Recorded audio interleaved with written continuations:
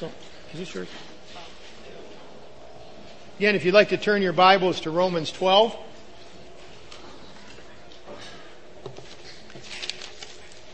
Last week we looked at basically the key to living the Christian life is being a living sacrifice. Again, the key to a productive, satisfying Christian life is not getting more of God, but giving all to God. Think about that. It's not getting more. We're complete in Christ. It's giving more to Him. It's allowing Him to use us. It's willing to sacrifice to Him. Not to gain more, but because we are still in this fleshly body and the old man, the sin principle still has its way in our lives, hopefully just periodically. But the point is we have to give to Him. And we looked at our relationship with Him, primarily in this whole chapter 12 is found in verse 1, to be a living sacrifice. Again, a living sacrifice that is wholly acceptable to God, which is your reasonable service. It's reasonable. It's logikos. It's logical. It makes sense. Doesn't it make sense that you're a living sacrifice? I mean, you might say, well, why is that reasonable? Well, again, it's reasonable to be a living sacrifice because of all that God has already done in us. Last week we looked at a number of blessings. Everything from forgiveness to adoption to being indwelt by the Holy Spirit to being transformed by the Holy Spirit and all the key areas of reconciliation and propitiation, justification, and everything that God has done for us. Because Christ has done so much for us, dying as a sacrifice for us, it makes sense. It's logical that we would live for Him. That's the whole point of the word therefore in verse 1. It makes sense because of everything that has happened to us. But another reason it is reasonable to be a living sacrifice is because of all that God continues to do in you. Everything that He is doing to you right now in the present. Again, salvation is not just a past event. It is a present experience. He is continuing to work in us and through us as we walk by the Spirit, as we are filled with His Word, as we submit to His will. Again, He is developing in us new values, new motives, new ways of thinking, new ways of acting. Isn't that a great praise? That you're a work in progress? You're a work in progress. You are a work. Or you're a piece of work. But you are. You're a work in progress. That is very exciting to me. That is not depressing. For some people, as I've dealt with people over the years, it seems like that's almost a depressing thought. Oh, the Lord wants me to change again. Well, yeah. Do you want to stay in your state that you are right now? By the way, the Lord does want to work in you.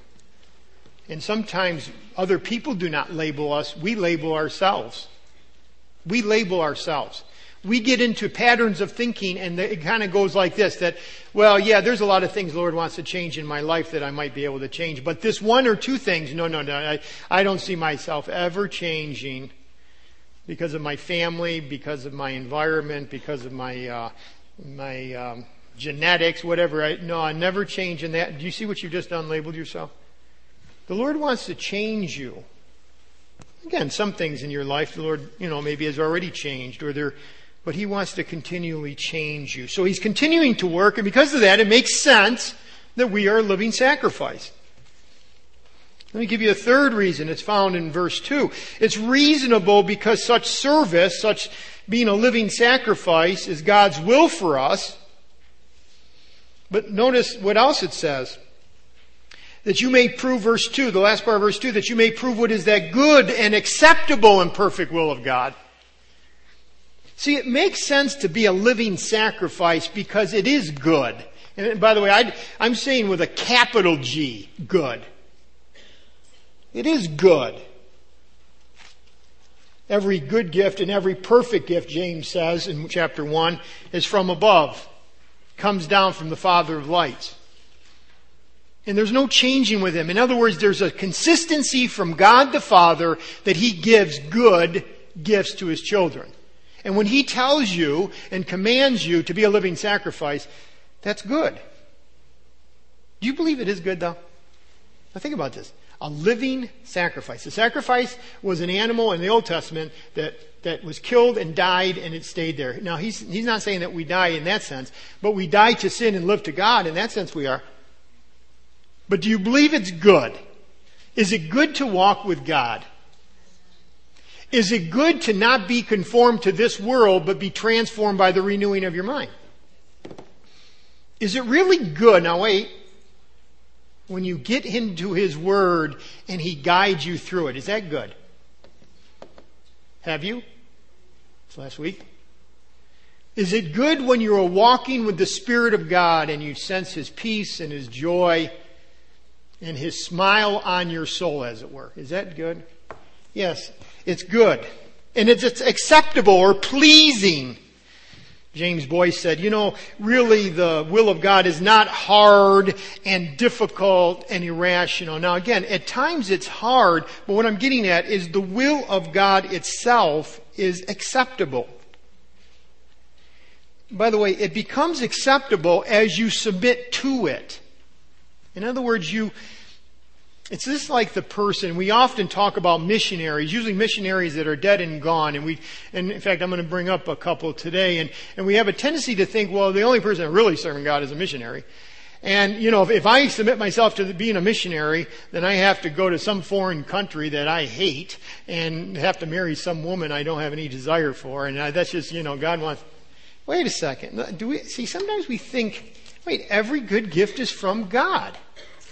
It is good. It is pleasing or acceptable. And it is perfect because God's way is perfect. In fact, God's way is never to be made better.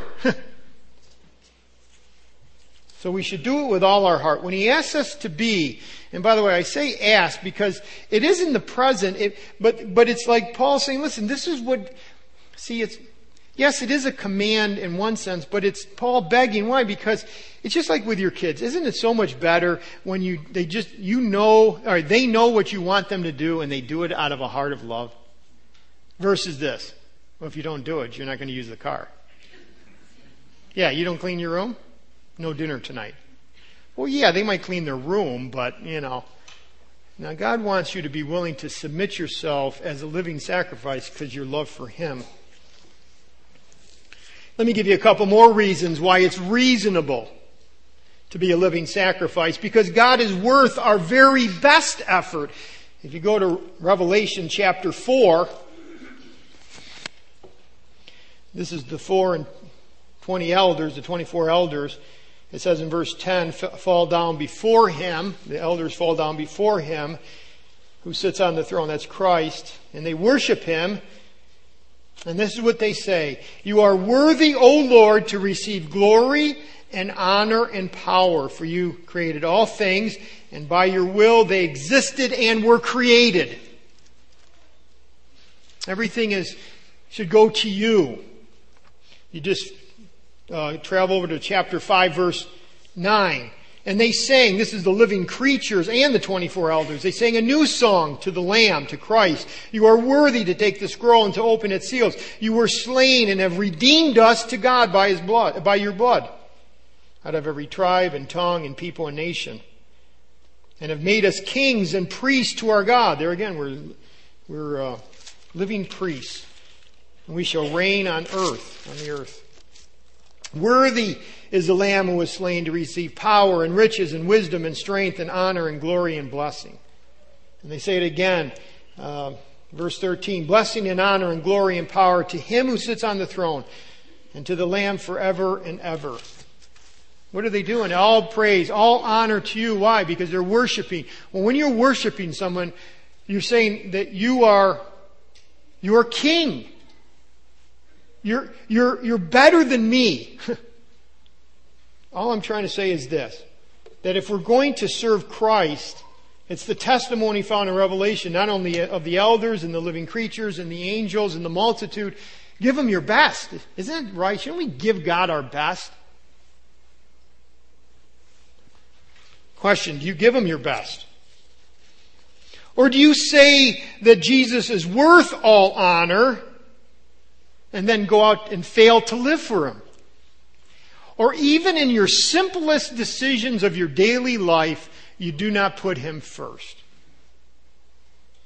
See, we're talking about a living sacrifice, and the question today on the table is, are we a living sacrifice? Do we actually sacrifice to the Lord?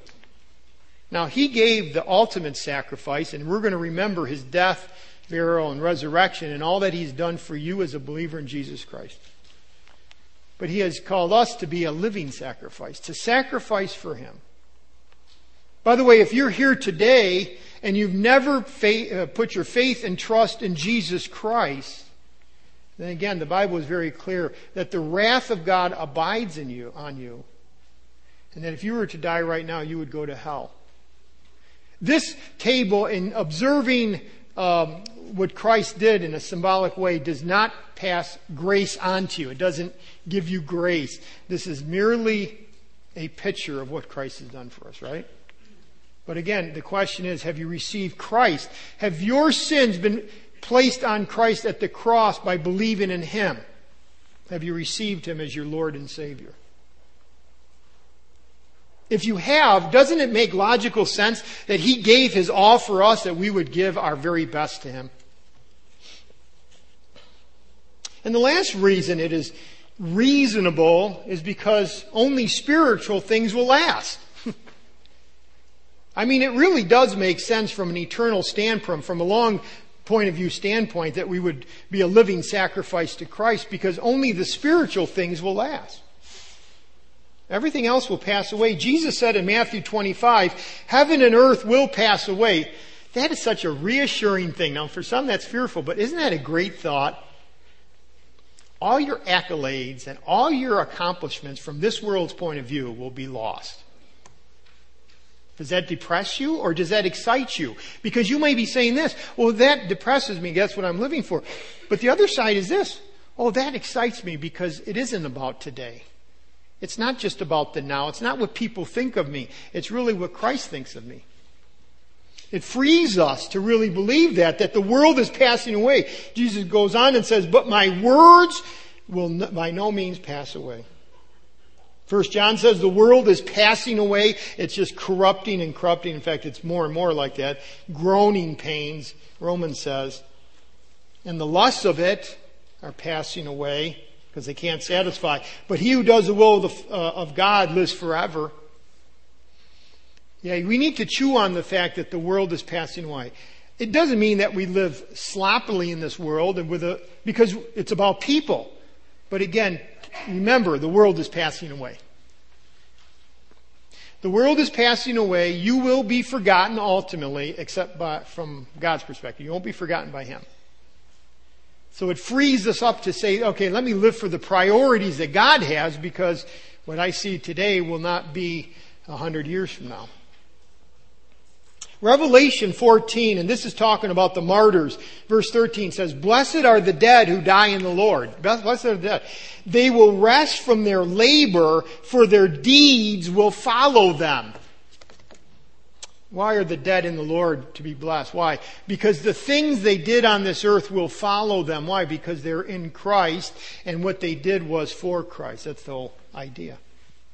So live for Christ. That's why Jim Elliot, as a young missionary, said he is no fool who gives what he cannot keep to gain what he cannot lose.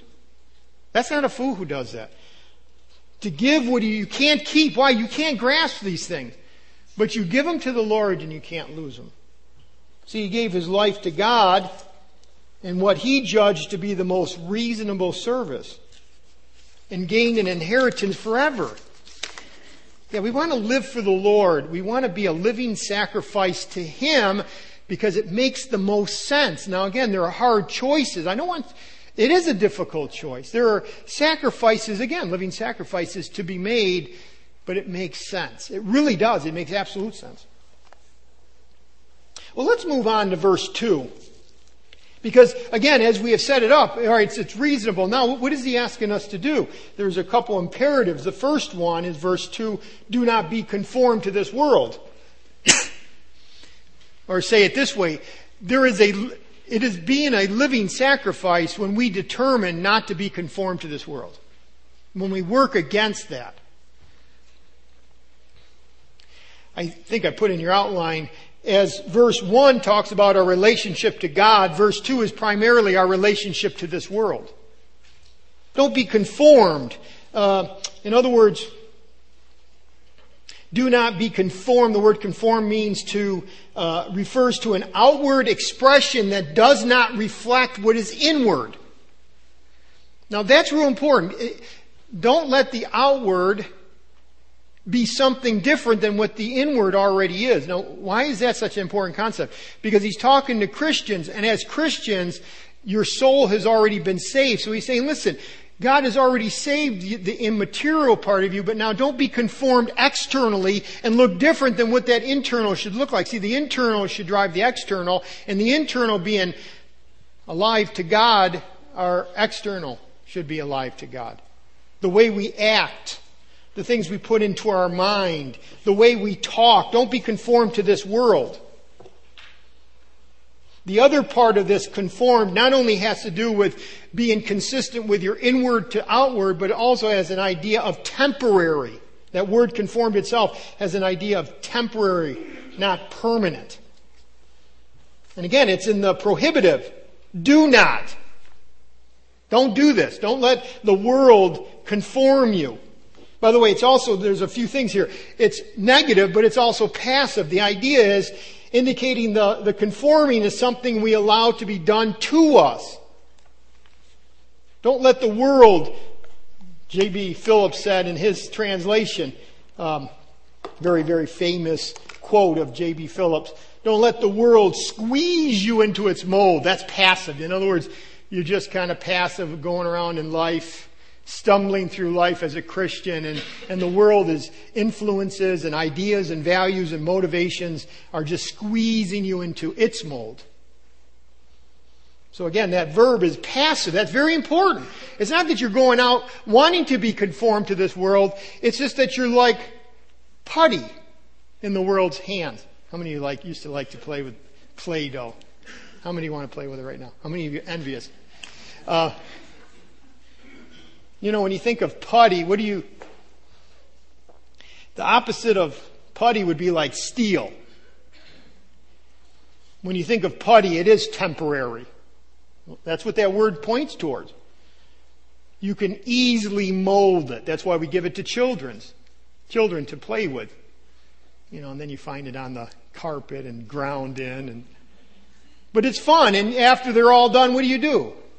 Well, not like steel that is permanent. You just, do it up and play with it again. And that's what he's getting at, that don't let the world mold you into its mold, conform you into its mold, push you and press you with its values and its motivations and its concerns and its ideals.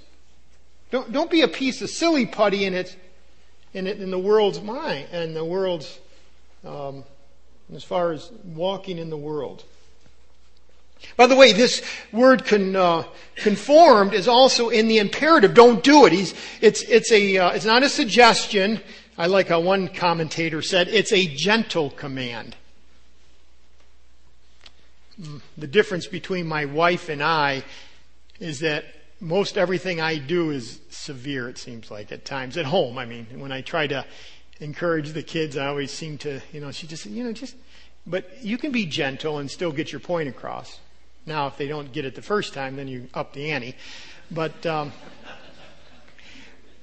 gentle command. But it is a command. Let's be clear on this. This is a command. It's a command, again, that if you don't proactively understand that the world is trying to conform you, that you will be. Okay? You will be. It's in the present tense as well. That's the fourth aspect. It's a negative. It's passive. The world is trying to pressure you.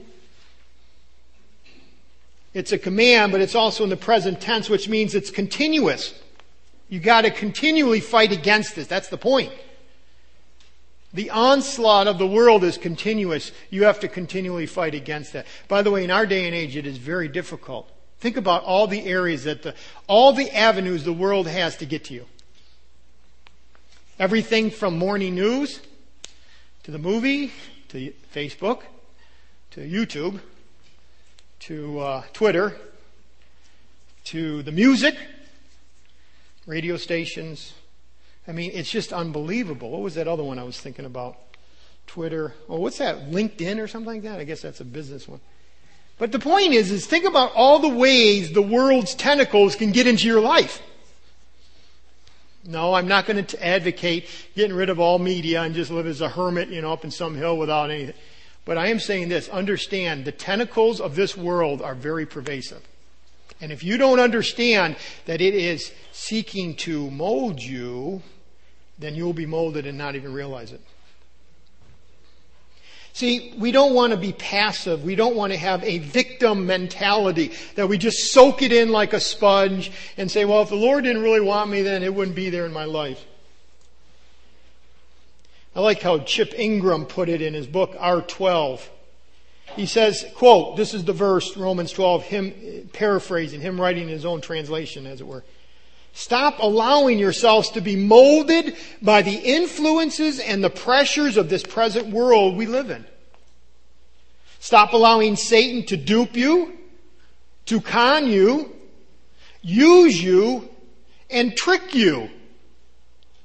Promise you life and love and power through a seductive world system that will only deliver, as Chip says, disappointment, defeat, depression, and make you a slave to sin.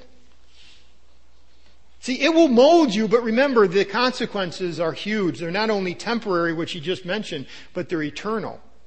They are eternal consequences because your rewards are based on your faithfulness to Christ. I'm not talking your salvation, but your reward. The world wants to mold you. Let me give you a few ways it does. These are just big concepts. Again, you don't see these concepts in Scripture, but if you get these four just big words, you can start saying, okay, this is how it does it. The first one is secularism. You could say that this is like the umbrella term. The secularism is basically the cosmos is all that there is. In other words, it's just everything that matters is just here on this earth. There's nothing beyond this earth. R.C. Sproul said, for secularism, all life, every human value, every human activity must be understood in light of this present time. He goes on and says this, what matters is now and only now. That's secularism. Only now. Secularism is seen in Christianity among Christians when we focus on the now. That's how secularism stains us. It's the now. It's just about the now. Philippians 3, Paul talks about those, chapter 3, verse 18, talks about those who set their minds, their thinking on earthly things. That's secularism right there. Philippians 3:18.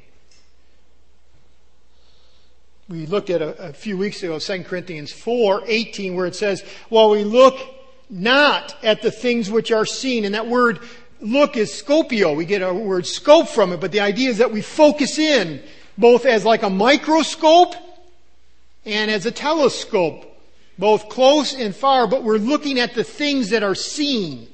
But he says,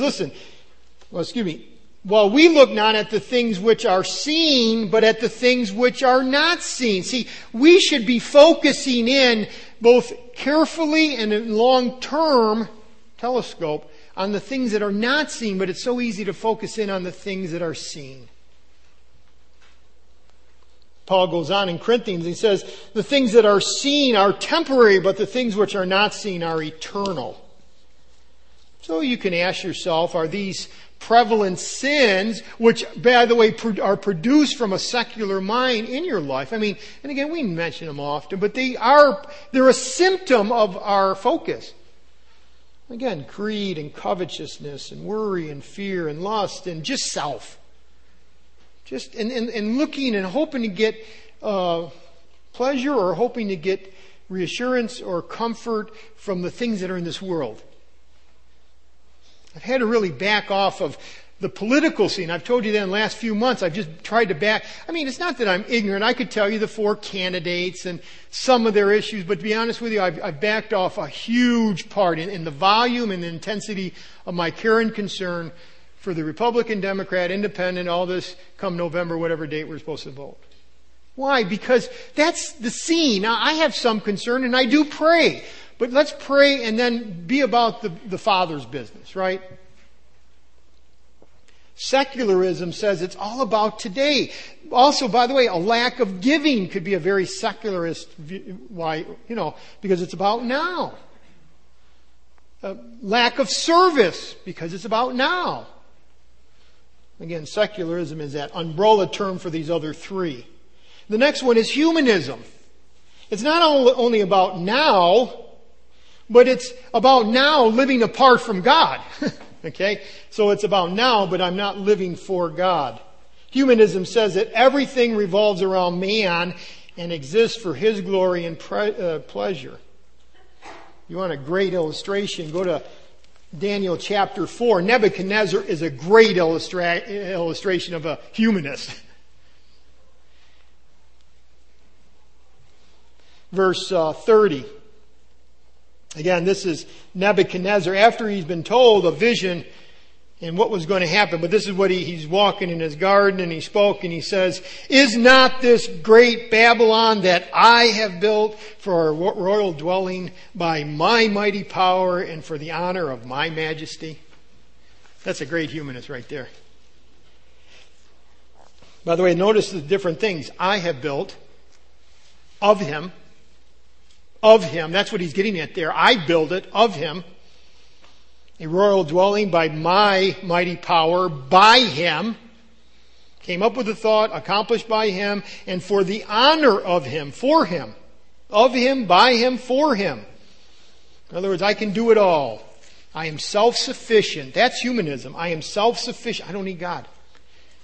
In fact, one very, I think, profound thinker said this, that humanism always leads to deification of self.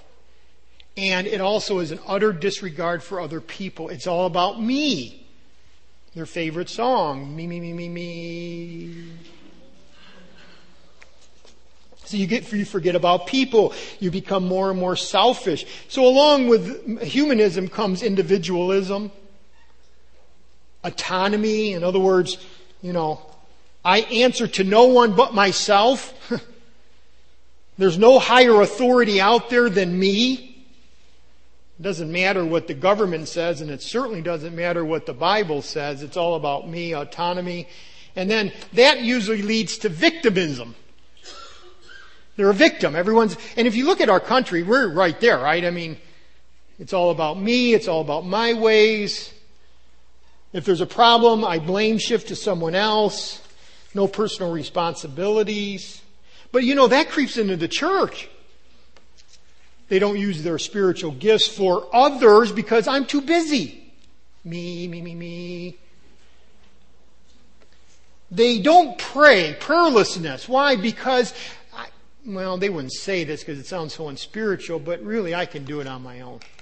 But then again, many of you have served already today. Have you really asked God to serve? Some of you are going to be serving tonight. Before you get to Word of Life, Epic, Olympian, teach, worship. Lord, are you crying out to Him? Lord, I can't do it without you. Without you, I can do nothing, because that's what John 15 says. See, a humanistic type Christian, I'm not saying they're unsaved, I'm saying humanistic ideas that are secular and humanistic would be prayerless. They wouldn't submit to the Word of God, or they don't submit to the Spirit of God, because quite honestly, they don't absolutely believe that they need the Spirit of God to accomplish ministry. It follows us quite often. I mean, again, Satan fell because it was all about I will. The human heart is very proud. I will. I mean, this is not just because we live in America. This is the human heart. This is the sinful flesh. One of the major symptoms is also that when it comes to humanism, feeling driven. feelings versus what God says. If it feels right. And why are you getting a divorce? Well, I don't love him anymore. Feeling. Why didn't you finish your homework? You ask the kid, or your work, or your test. Why didn't feel like it? Why are you taking drugs? Why do you drink? Why do you carouse? Well, it feels good. Why did you have that affair anyways? Well, it made me feel loved. Yeah, feelings are the thing that guides the person. See, don't be conformed to this world. One of the characteristics of this world is driven by feelings. It's all about me. It's not really about God. It's all about the now. And we just get almost like punched like the Pillsbury Doughboy. Is he still around, by the way? Are there any actual commercials about him? I guess he died. I guess he got big. See, my feelings, my desires I've got to learn by the Word of God. And by the way, the obvious is next week when we talk about be transformed by the renewing of your mind. That's the opposite of being conformed, being transformed. But being transformed means, no, it's not about me. It's not about my feelings. It is about God. It's not about who I am. It's about who God is and His people. And see, you keep working against and fighting against all the onslaught that everybody says and the world says. By the way, the world is the world's ideas. It's not that you hate the world, people. It's the ideas, the ideologies that are out there. So again, humanism is seen in Christianity by our prayerlessness and lack of dependence on God's Word and on God's Spirit. By the way, another symptom of our society being about me is this. Give me what I want and charge it to my kids. Right? National debt is all about this. And again, I'm not here to preach a political message, but that's what the national debt's all about. Give it to me now, secular humanist, and charge it to my kids. A third major concept that you could find as far as the world's thinking is materialism. For time, we'll be very quick here, but materialism is that nothing exists outside of what is material. By the way, these roots are found again in secularism and humanism. It's all about today. But it's all about today and the things I can get for today. In other words, there's not a spiritual world that's all about the pleasures of today. Eat, drink, and be merry. Money, fame, and pleasure. However you want to say that. It's all about what I can get today, what I can touch, what I can see. That's what's most important. Again, we see materialism in our desires and our lusts and our focus on, again, the things that we can grab a hold of. Very hard for a Christian who is like this to be willing to wait. They don't want to wait for blessing. They will grab the nearest thing. So again, they get themselves into all kinds of problems. It's living for today. No delay in gratification. And then finally, relativism. We get to this point as a Christian or as a nation or as a people is because of relativism. Relativism says there's no absolutes. I determine what is right. And it's really seen by how we look at the Word of God. Is it our guiding force, as it were? I mean, is this what we're living according to? Or is it, again, just feeling? Because, again, relativism says there is no absolutes. Why would I need that? Again, do we approach the Word of God as revelation from God Himself, inspired and authoritative and sufficient? And you could say, amen, brother. And my question is, have you gotten into it this last week? Because if you haven't, you're just saying words. 2 Timothy says, all Scripture is inspired by God, which is God-breathed, and is profitable for teaching, for reproof, for correction, for training in righteousness. I love how the Thessalonians, Paul refers back to them and he says, listen, when we gave you the Word of God, he says, you received the Word of God which you heard from us. You received it. Isn't that great? You received it. In other words, you took it. You took it, you studied it, you and lived according to it. You received it. Whereas, remember, Jesus was talking to the disciples after he was resurrected. And it says, were not our eyes opened and our hearts burned within us as he explained the Scriptures? Luke 24.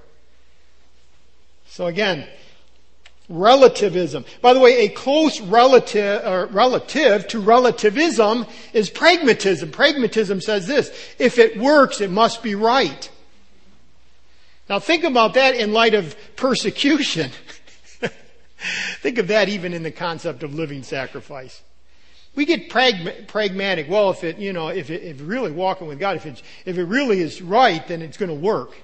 You're going to have a bigger budget. You're going to have a bigger group. You're going to have a bigger whatever, bigger. It's going to work.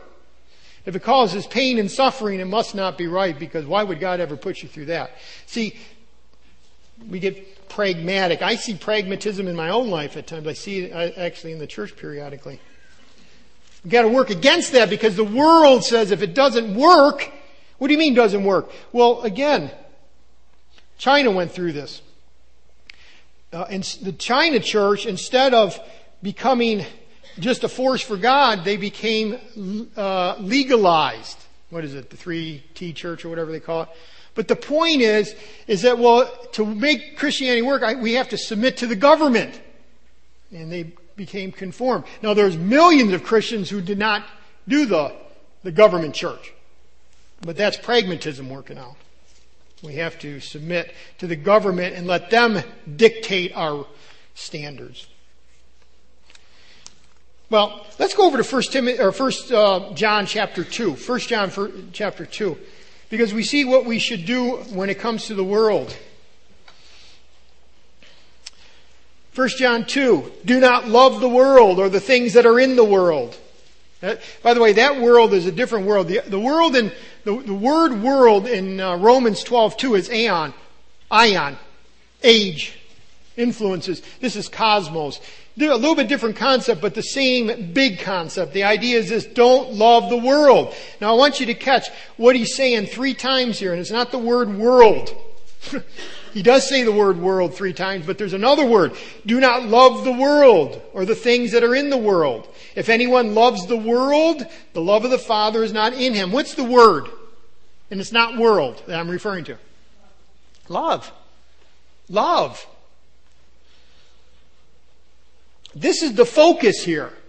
Love. Don't love the things of this world. Love brings in the idea of relationship. Commitment. Don't focus on the things of this world. It's against God. Well, notice verse 16, for all that is in the world, the lust of the flesh, the lust of the eyes, and the pride of life. And we'll have to go into that in a little more detail, but these are the passions of the world. The passion of the flesh, the passion of the eyes want more, the passion and the pride of life that actually the things I just gave you, humanism, secularism, is found in here.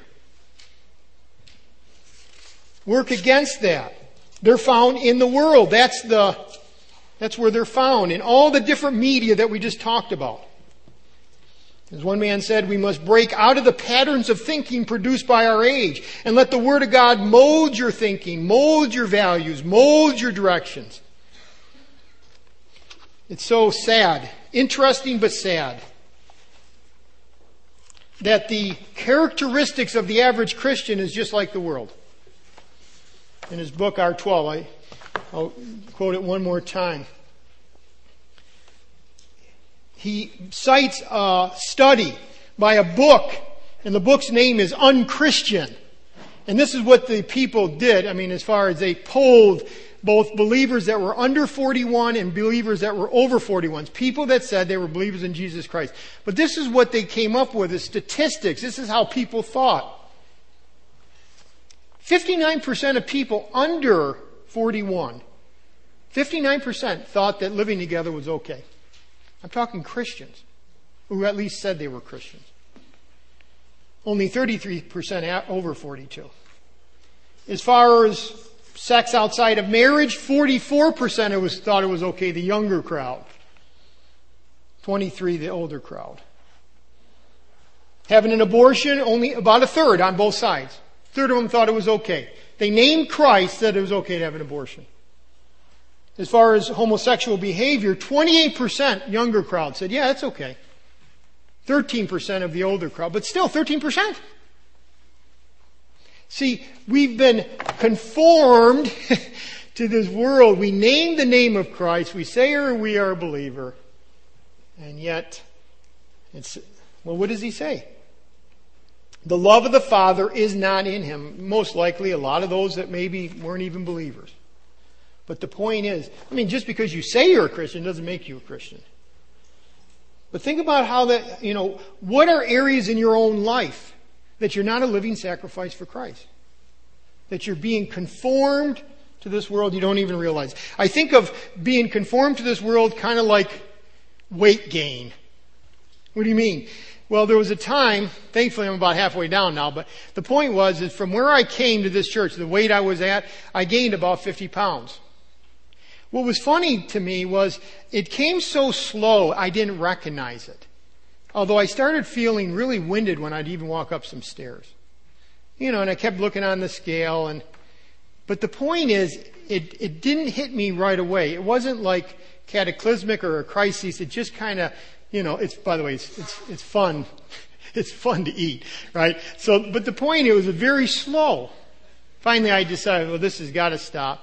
And I've gone down some. I'll never probably be where I was, when I was 23 years old. But the point is this, that just like with weight, you have to come to a realization, wait, I've got to change because I start seeing the symptoms that start showing me that I'm heading in the wrong direction with weight. The same is with being conformed to this world. Many times we are conformed, we don't even realize it, and our change in values and thinking, and we didn't even really see it coming. James says this, adulterers and adulteresses, do you not know that friendship, philia, with the world is enmity with God? He says at the end of that passage, the Spirit who dwells in us yearns jealousy. And the idea is this, yearns for you to be committed to Christ and Christ alone in His values. In other words, the Spirit, just like a husband who sees his wife moving in the direction of another man gets jealous, and he should, the Spirit of God gets jealous when our hearts are not with Christ's values and motivations. So, question, are you a living sacrifice? Are you a living sacrifice? I want to challenge you with something today. Both a positive and a negative. It says, don't passively be conformed, pushed into the mold of being what the world wants us to be. By the way, the world will be very happy with you being religious. Don't get too fanatical, though. Don't get too radical. Would you be willing, because again, just like a diet, weight creeps up on you. With values and being conformed creeps up on you. Sometimes you have to be radical to say, oh, boy, I guess I was getting ideas and values I didn't realize. I think one of the ways is to go back to David in Psalms 103, and he says, I'll set no wicked thing before my eyes. Would you be willing to be a living sacrifice in the way that you deal with media, just for 1 week? What do you mean, Pastor? Would you be willing to shut off, and I'm going to be careful how I say this, all media entertainment? Because some of you, I know, I brought this up to one of my sons, and he said, I'm going to fail. I've got to be on the computer. No, I'm not talking about the computer. I'm talking about entertainment on the computer, entertainment on YouTube, entertainment on Facebook, entertainment on the internet, entertainment on Netflix. I'm talking about entertainment. Would you be willing to shut it off for 168 hours? By the way, I'm not asking you to die for Christ this week, though some of you may feel like that. I'm asking you to be radical in one area, and to, instead of spending the time there, be willing to get into the Word of God, maybe Romans 12. In fact, I'd encourage Romans 12. Spend some time that you would have normally just wasted over there, and Lord, give me insight. Show me if I'm being conformed and I didn't even realize it. Now, so that the older kids don't hate me, no. I would say this. Give them the option. I'm going to do it. I'm going to give the option to I'm not going to just say, thus saith the Lord. Because this is, if you do it, I'm not saying you're more spiritual. You're spiritual because of who God is, right? And in your life. But it might be a wake-up call to say, I've been conformed and I didn't even realize it. I was starting to think the way the world was thinking and I didn't even realize it. Sometimes it takes, I know the times I've shut it off in my life, it's like the Lord really blesses me with insights into myself and insights into His Word. Would you be willing to shut it off for a week? Say, I'm not going to turn it back on until after church on Sunday next week so that I'm not conformed. And I'm going to put into my life some more time for His Word because I'll have the time because I'm not wasting it doing something else, right? I remember my kids used to come to me when they were younger and they wanted to watch TV, and I don't know why they started saying it, but they would say something to the effect of, Daddy, can I go and waste some time in front of the TV or something like that? Waste my life. That's what they would say. Can I go waste my life? And they meant, can I watch TV? That's a real hard decision for a parent. I mean, what do I do with that one? Let's go before the Lord. Again, He wants you to be a living sacrifice. Really what I've just said is a very, very small sacrifice. Isn't it? Some of you will say yes, some of you say no, but this is a very small sacrifice. But again, go before God and ask Him.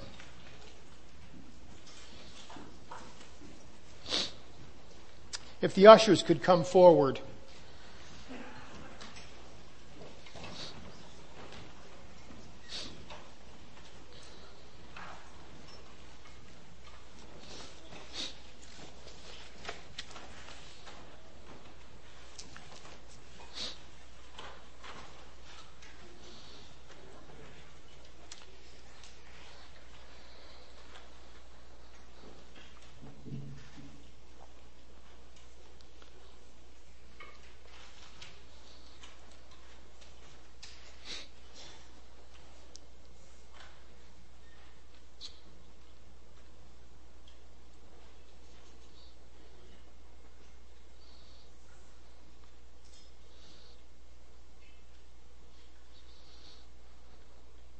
Father, we talked about how it is reasonable to be a living sacrifice. I'm sure we would all get a hearty amen to that. And yet you do call us to sacrifice as we walk in this life. Lord, it's easy, we know, to be conformed to this world. We just have to be passive. And Lord, I ask that you would give us wisdom as we live in this world. That we're in it, but not of it. Father, I pray that you would protect our thinking, but part of that is us being active in the transformation process of renewing our minds. Convict us in areas that we need to be convicted in, and help us to put our hand to the plow so that we walk with you. And now, Lord, we ask that you would bring to mind anything else that we need to confess before you so that as we approach your table, as we celebrate your death and resurrection and your soon coming, that we would partake in a manner that's worthy of you. I ask that you would guide us in these things so that we might bring honor and glory and give our very best to the Lord Jesus Christ, in whose name we pray. Amen.